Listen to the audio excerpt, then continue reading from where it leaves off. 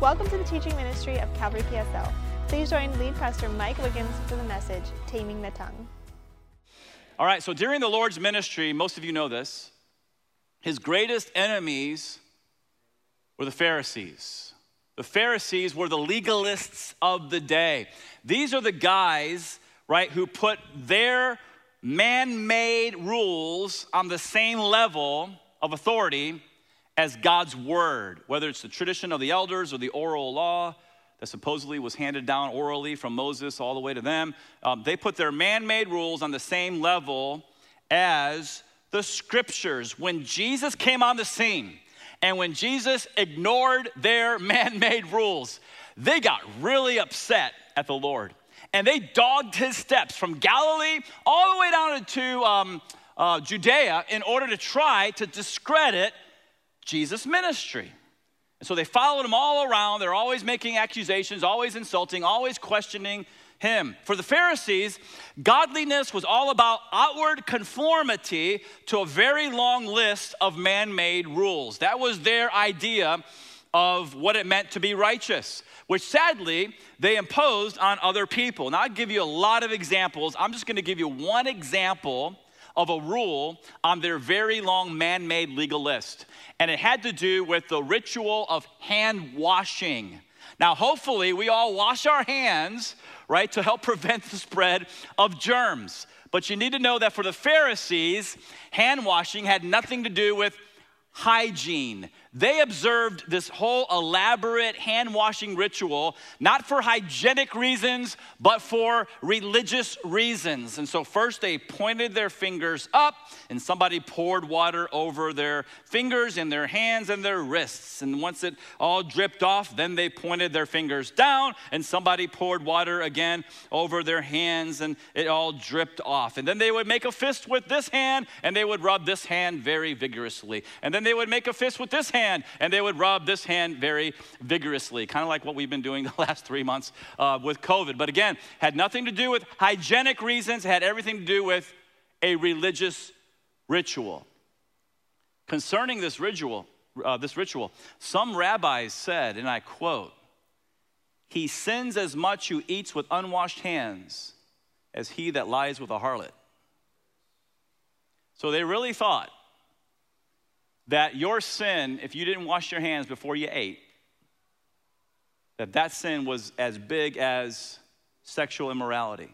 And the Lord, ladies and gentlemen, strongly disagreed with these guys, strongly disagreed with their insistence of following all of these man-made rules. And so for Jesus, godliness was all about what was on the inside.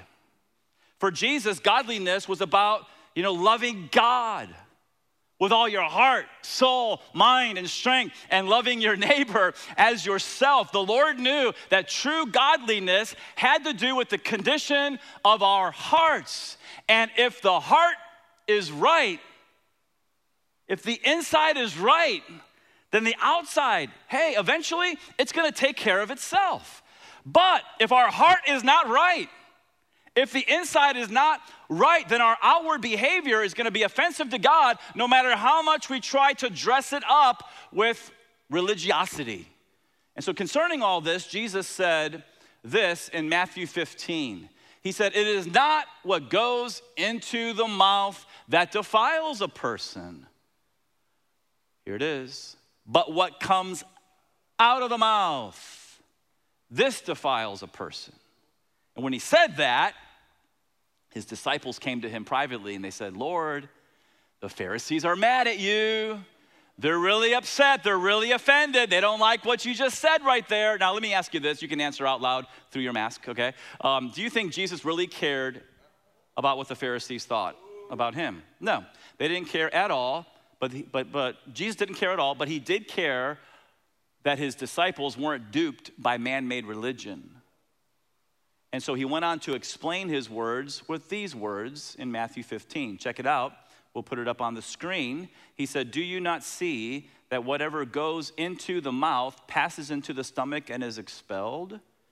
But what comes out of the mouth proceeds from where? The heart. And this defiles a person." he says in the next verse, for out of the heart come evil thoughts, murder, adultery, sexual immorality, theft, false witness, slander. These are what defile a person. But to eat with unwashed hands, again, he's not talking about washing your hands before you eat for hygienic reasons. He's talking about a religious ritual, a man-made rule. But to eat with unwashed hands does not defile anyone. Jesus would say, guys, it's not about outward conformity to a legal list of man-made rules. It's not about how many times you pour water over your hands. It's about the condition of your heart. And Jesus kept emphasizing this. In fact, he said in Luke 6:45, he said, the good person out of the good treasure of his heart produces good, and the evil person out of his evil treasure produces evil. And listen to this. For out of the abundance of the heart, his mouth speaks. And so in our passage today, we're going to see that James is going to talk a lot. This is the most comprehensive passage in the entire Bible on the tongue that we're going to study today.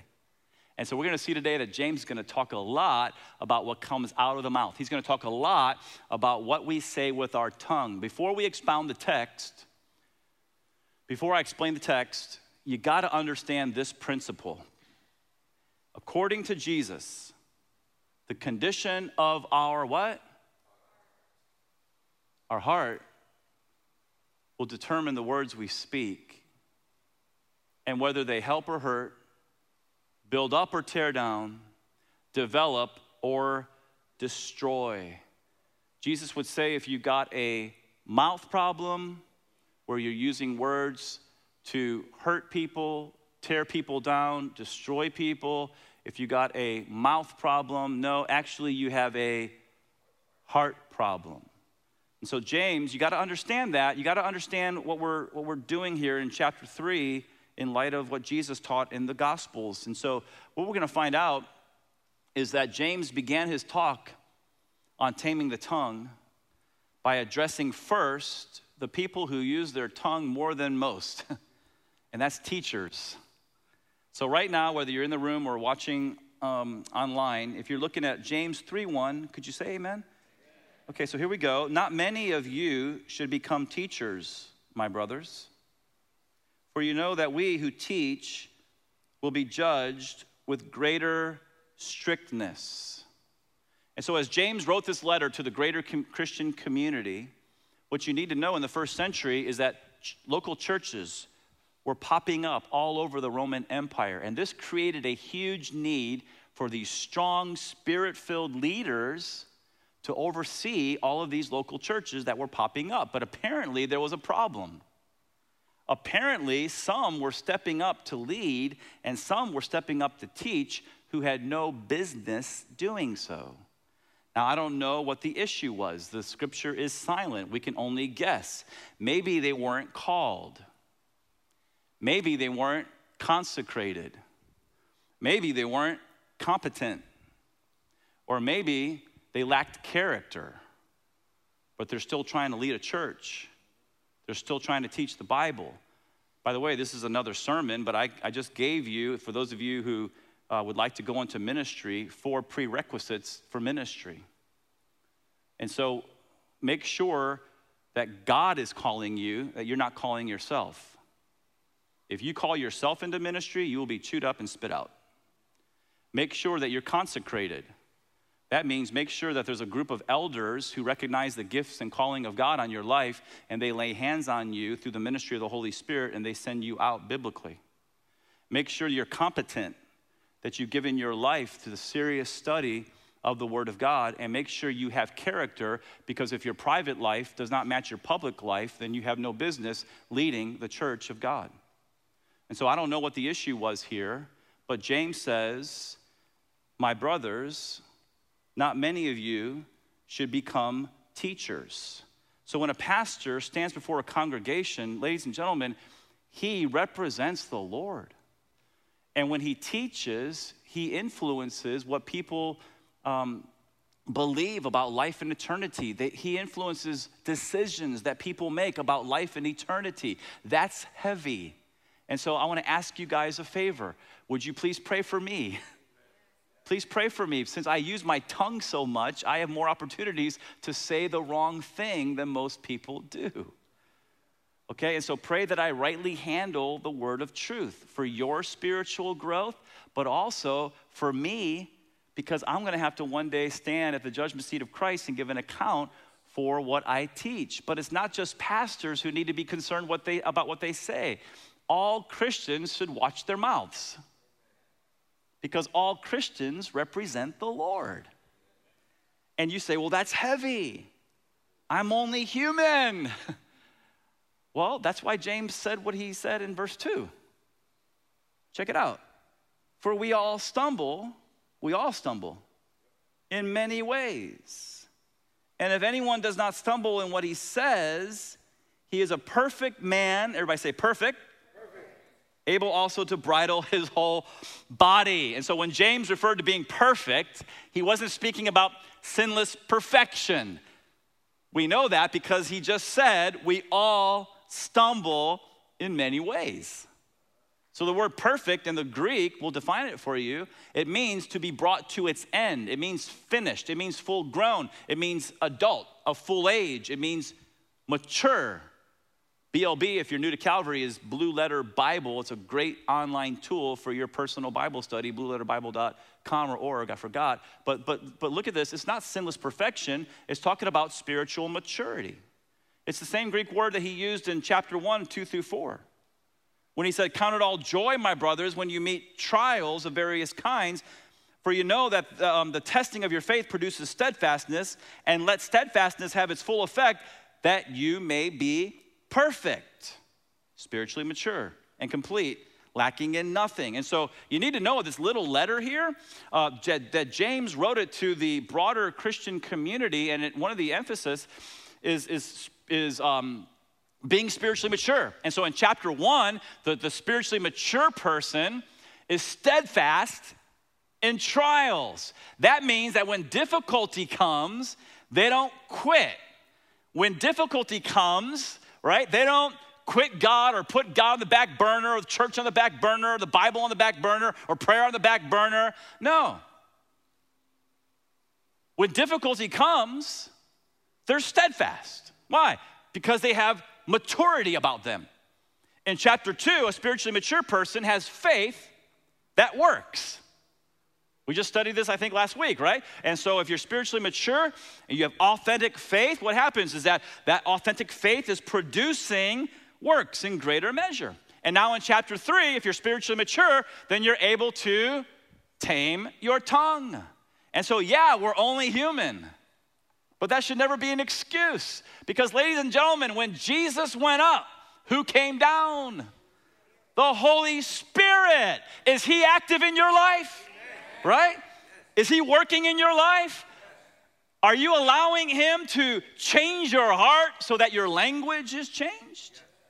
And so, man, let's not use I'm only human as an excuse, because we have the power that raised Jesus from the dead right here in our hearts. Now, as James dives into this topic of taming the tongue, he's going to use a lot of illustrations. I was blown away this week as I was studying.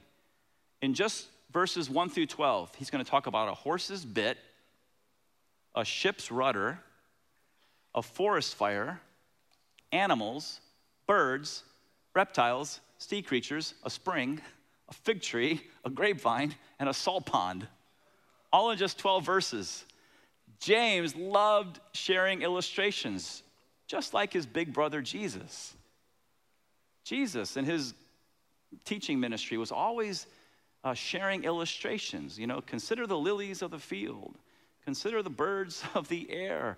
A man went out to sow his seed, and some of it fell on good soil. Or learn this lesson from the fig tree. And so Jesus loved using illustrations, and apparently his little half-brother James loved using illustrations as well. And so we're going to jump now into the first illustration. Look at verse 3. If we put bits into the mouths of horses so that they obey us, we guide their whole bodies as well. He says, look at the ships also. Though they are so large and are driven by strong winds, they are guided by a very small rudder wherever the will of the pilot directs. So also the tongue is a small member, yet it boasts of great things. And so the first two illustrations James uses is a horse's bit and a ship's rudder. Now, look at how small, we'll go back to the horse, look at how small that horse's bit is. I looked it up. A horse's bit only weighs 1.5 pounds to 2 pounds, depending on the size of the horse. And yet, with a little 2-pound bit, you can turn a 1,200-pound animal. Pull the reins to the left, the massive beast goes left. Pull the reins to the right, the horse goes to the right. It's the same with the ship rudder. Okay, so look at the next picture. Look how small that rudder is compared to the size of that ship. And yet, with such a small device, a person, the pilot, can turn that huge, big boat. And so the pilot turns the rudder to port, right? He turns the rudder to port. That swings the stern the opposite way, and the whole big ship turns to port. He turns the rudder to starboard. It causes the stern to go the opposite direction. The whole now ship is going starboard. And so now, consider the human tongue.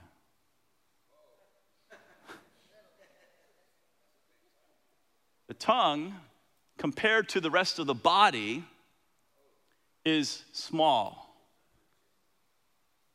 Follow what James is saying here. That just like a tiny bit can turn a big horse, and just like a tiny rudder can turn a big ship, so a tiny tongue can turn, ladies and gentlemen, the entire direction of our lives. And because we're always using it, speaking into other people's lives, it can turn the direction of other people's lives. Moms and dads, what you say to your kids greatly affects the direction that they take in life. And so what we say at various points in our lives has a great influence on us and others. And so this little thing here has got to be under control. Why? So that we are under control, so that we go in the right direction, just like a horse, just like a ship. Now, I want you to consider the ramifications for good or evil. We'll start with a horse. If a horse is out of control, right? Think of the damage this 1,200-pound horse can do. He can buck a cowboy or whoever off his back. He can trample that person to death and run off in a crazy direction. But if that horse is under control, think about the good that horse can do. He can pull a wagon, plow a field. He can take you on a scenic horseback ride in the Smoky Mountains or whatever. Good or evil.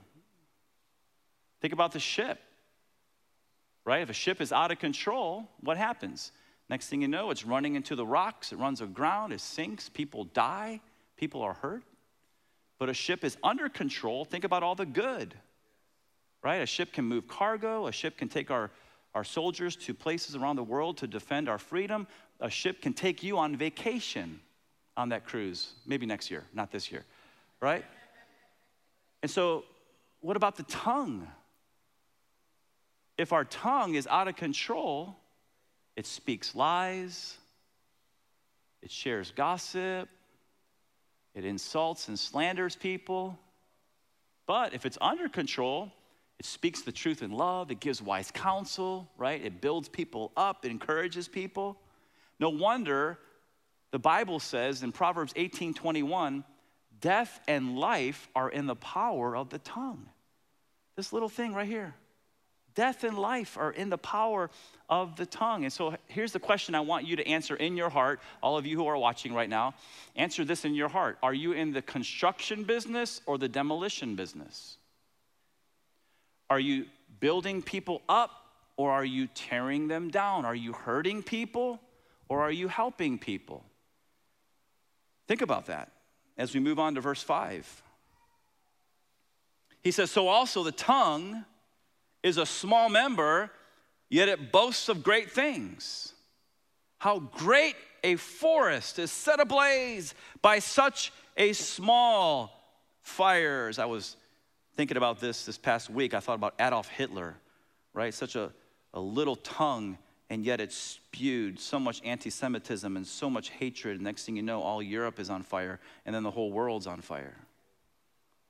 Verse 6, and the tongue is a fire, a world of unrighteousness. The tongue is set among our members, staining the whole body, setting on fire the entire course of life, and is set on fire by what? By hell. A metaphor there for the devil and demons. Hell's a real place. It's no metaphor, but here it's talking about that if you and I focus on the world, the flesh, and the devil, and we're influenced by the world, the flesh, and the devil, he would love to use our little tongue to hurt people.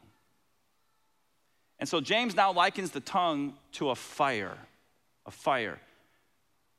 Isn't it astonishing that such a little flame has the potential to burn down an entire forest? What do we see so often in the news? Somebody goes camping, they go hiking, right? But they're careless with matches. And the next thing you know, we're reading about an entire forest burning down. Okay, so just like a single flame can cause a whole forest to burn, so a single sentence of malicious words can cause a world of hurt in people's lives. So what should we do? We need to live by this old saying right here. If you don't have anything nice to say, don't say anything at all. How many of you guys had mamas who told you that when you were growing up, right? So some of you need to put those 2 Post-it notes on your computer before you go on social media. Or you need to put it on your iPad or your laptop, or maybe stick it on the back of your phone before you use your thumbs to type things you shouldn't be typing. Someone says, oh no, he's talking about me. Listen, if you knew my schedule and how busy I am, you know that I rarely scroll through Facebook. But I do have time to ask you this question, and I want you to answer this between you and the Holy Spirit. Do your social media posts reflect godly character that builds people up, or do your social media posts reflect ungodly character that tears people down? And somebody says, well, you don't understand. They're posting all this garbage that stinks to high heaven, and I gotta correct them. Really? You gotta correct them? My question is all the back and forth Facebook fights, is it all worth it? If they're posting things that stink, don't you think that if you keep going back and forth that eventually you're gonna stink as well? You see, when it comes to social media, we gotta take the advice of the old-time preacher, Vance Havner. Vance Havner said, a bulldog can whip a skunk any day, but it just ain't worth it.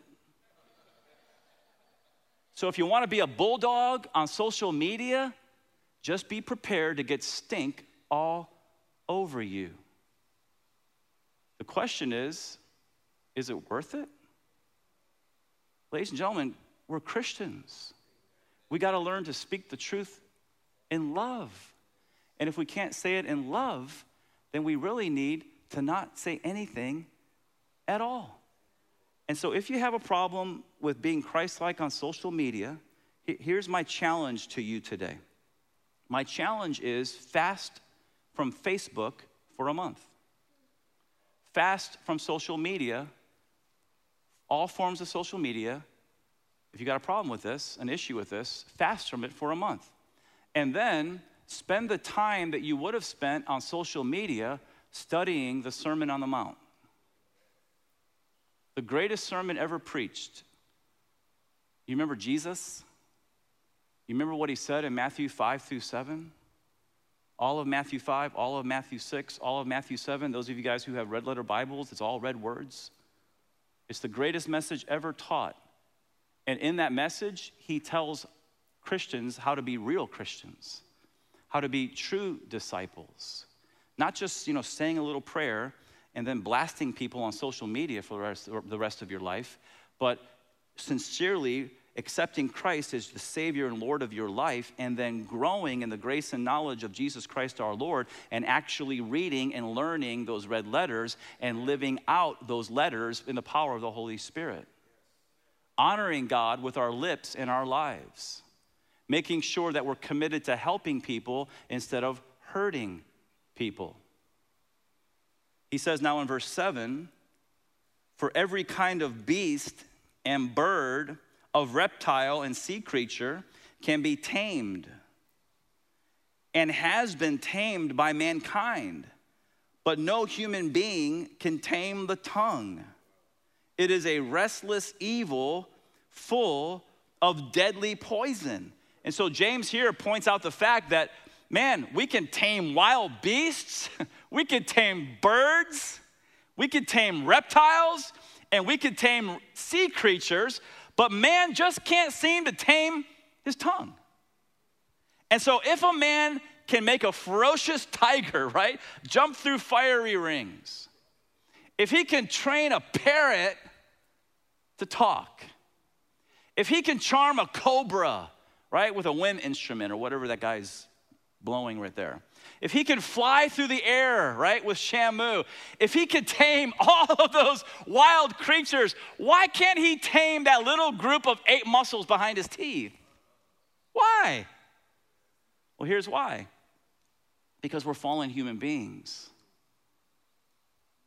The truth of the matter is this: we can't tame our tongues, but God can.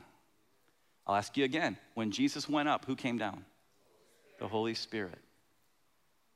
And so as we're filled with the Holy Spirit, as we're growing in the grace and knowledge of Jesus Christ our Lord, and as he's changing our hearts, our tongue is tamed by him. Look at verse 9. He says, with the tongue, we bless our Lord and Father, and with it, we curse people who are made in the likeness of God. From the same mouth come blessing and cursing. My brothers, these things ought not to be so. Does a spring pour forth from the same opening both fresh and salt water? Can a fig tree, my brothers, bear olives, or a grapevine produce figs? Neither can a salt pond yield fresh water. All these illustrations, right? And so James is now closing this section on the tongue with all these illustrations from nature. I want you to look again at verse 11. Let's take them one by one. Okay, so verse 11, he says, does a spring, a freshwater spring, pour forth from the same opening both fresh and salt water? Right? So can you imagine on a hot summer day, let's say 95 degrees, 100% humidity, man, you need to get cooled off, so you go to what you think is a cold, fresh spring, and you stand at the top of the cliff, and you backflip into the water, splash, right? And you're hoping it's so cold and so fresh, but instead of that, you find out that it's lukewarm and it's salty. How disappointing would that be? But James' point here is that that's impossible, because a fresh water spring cannot produce salt water. He then says in verse 12, can a fig tree bear olives?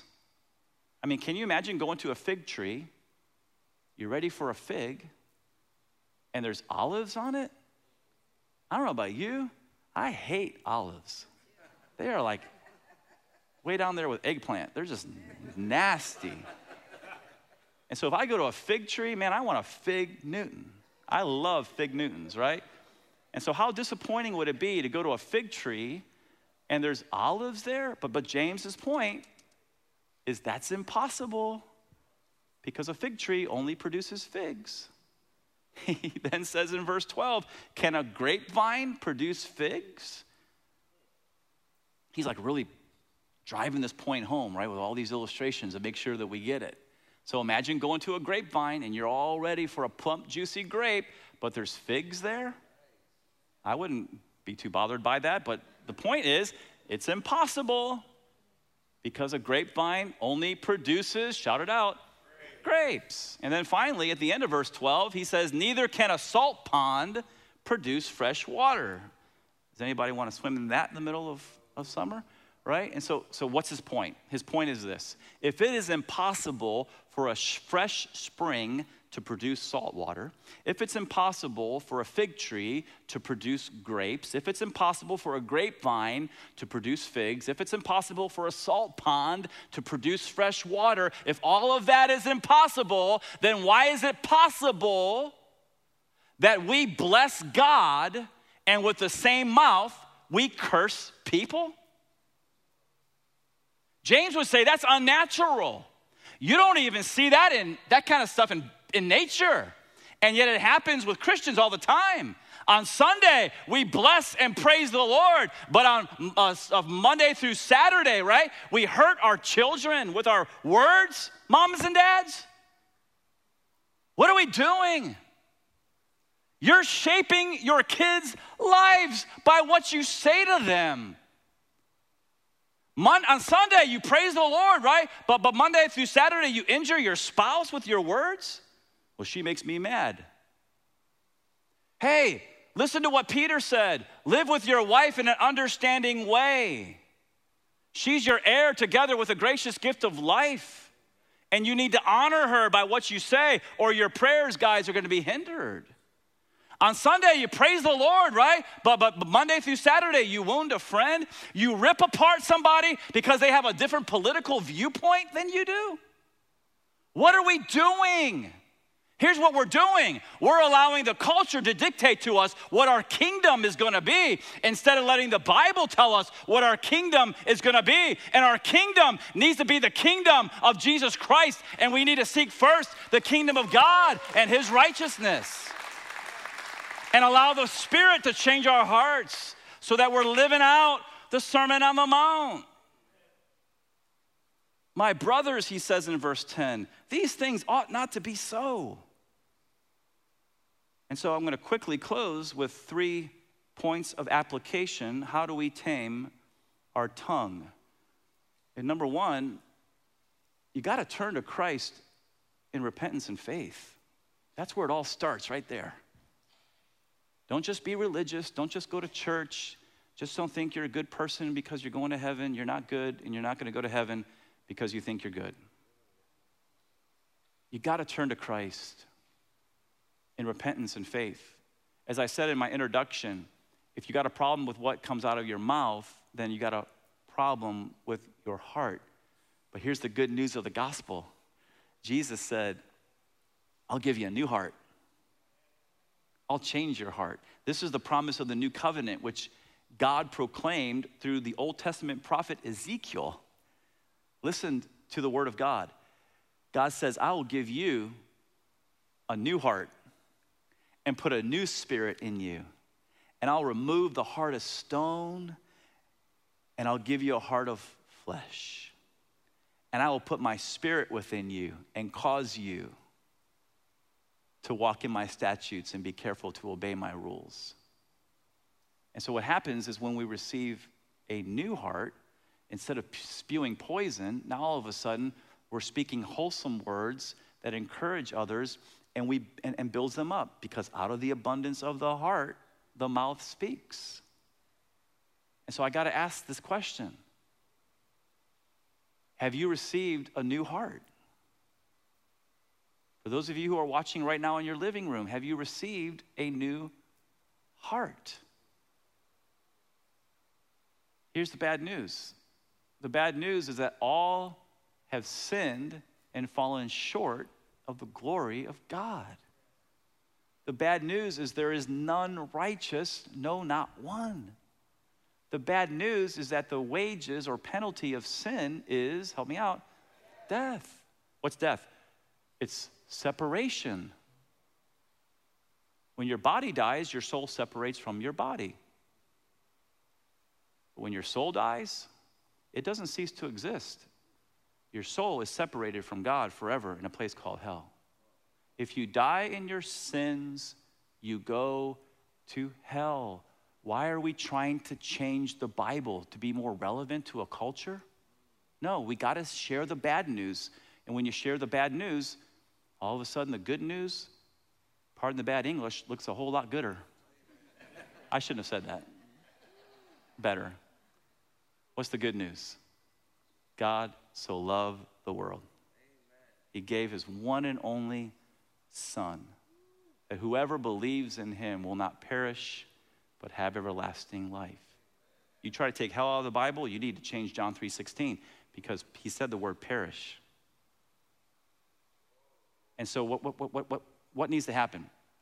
What needs to happen is you're going this way. You got to stop. You got to turn around. You got to turn from your sin. Now, I'm not saying turn over a new leaf. I'm not saying try harder. I'm saying just turn from your sin and turn to Christ, who has power to change your life. And you believe that he died for you. You believe that he rose again. You receive him as your Savior, the Lord of your life. And all of a sudden, the Spirit comes in and changes your heart. And now you're talking differently. How do we tame our tongue? Number 2, we got to keep growing and be filled with the Spirit. Okay, and so don't just pray and receive Jesus as the Savior and Lord of your life and say, that's it. No, that's just the beginning. Now it's time to live for him. Now it's time to be a lifelong follower of Christ. This is why we're building this school across the street. This is why we're pouring our blood, sweat, and tears into this local church. It's because we're called by God to help you, people of all ages, become lifelong followers of Jesus Christ. And so we got to continue to grow in the grace and knowledge of Jesus Christ our Lord. And we got to continue not to be drunk with wine, but be filled, controlled by the Holy Spirit of God. He gives us that dunamis power to live out the Sermon on the Mount, for example. And then number 3, how do we tame our tongues? When someone makes you angry, you got to calm down and think before you speak or type. You say, that's so basic, Pastor. Well, if it's so basic, why aren't you doing it? So how many of you guys, someone has made you angry in the last 2 months? Just be honest, raise your hand. Okay, so how practical is this? Yeah, some of you I never get angry. Right. Okay, so if someone you read on Facebook says something that makes you mad, or they say something to your face that makes you mad, or to your spouse, that'll really make you mad, right? You feel that anger rising, what do? Okay, Solomon wrote in Proverbs 14:17, a man of quick temper acts foolishly. So don't say a word in that moment. Don't type a word. It's going to be foolish. I say that on the authority of the Bible. What am I supposed to do? They offended me. The next chapter, Proverbs 15:28, says the heart of the righteous studies how to answer, but the mouth of the wicked pours forth evil. So when you speak in anger, you're pouring forth evil. He says, don't do that. He says, study how to answer. And so they make you mad, right? And by the way, they don't make you mad. Why are you letting anyone have power over you? They said something, and you are getting mad. The anger is rising in you. So what do? You calm down, go for a prayer walk, ask the Lord to help you, study how to answer them, and then you go back and you speak the truth in love. And then you can let the chips fall. Make sure you're always forgiving people from your heart, because listen, if you don't forgive men their trespasses, your Father will not forgive you your trespasses. And guess where I got that? The Sermon on the Mount. And so keep short account with God, keep short account with people. What do? We turn to Christ in repentance and faith. We continue to grow and be filled with the Holy Spirit. And we calm down and we think before we speak and before we type. If we do that, then we'll allow the Spirit of God inside of us to control this little group of 8 muscles behind our teeth. Pretty practical message. I hope we all are doers of the word and not hearers only.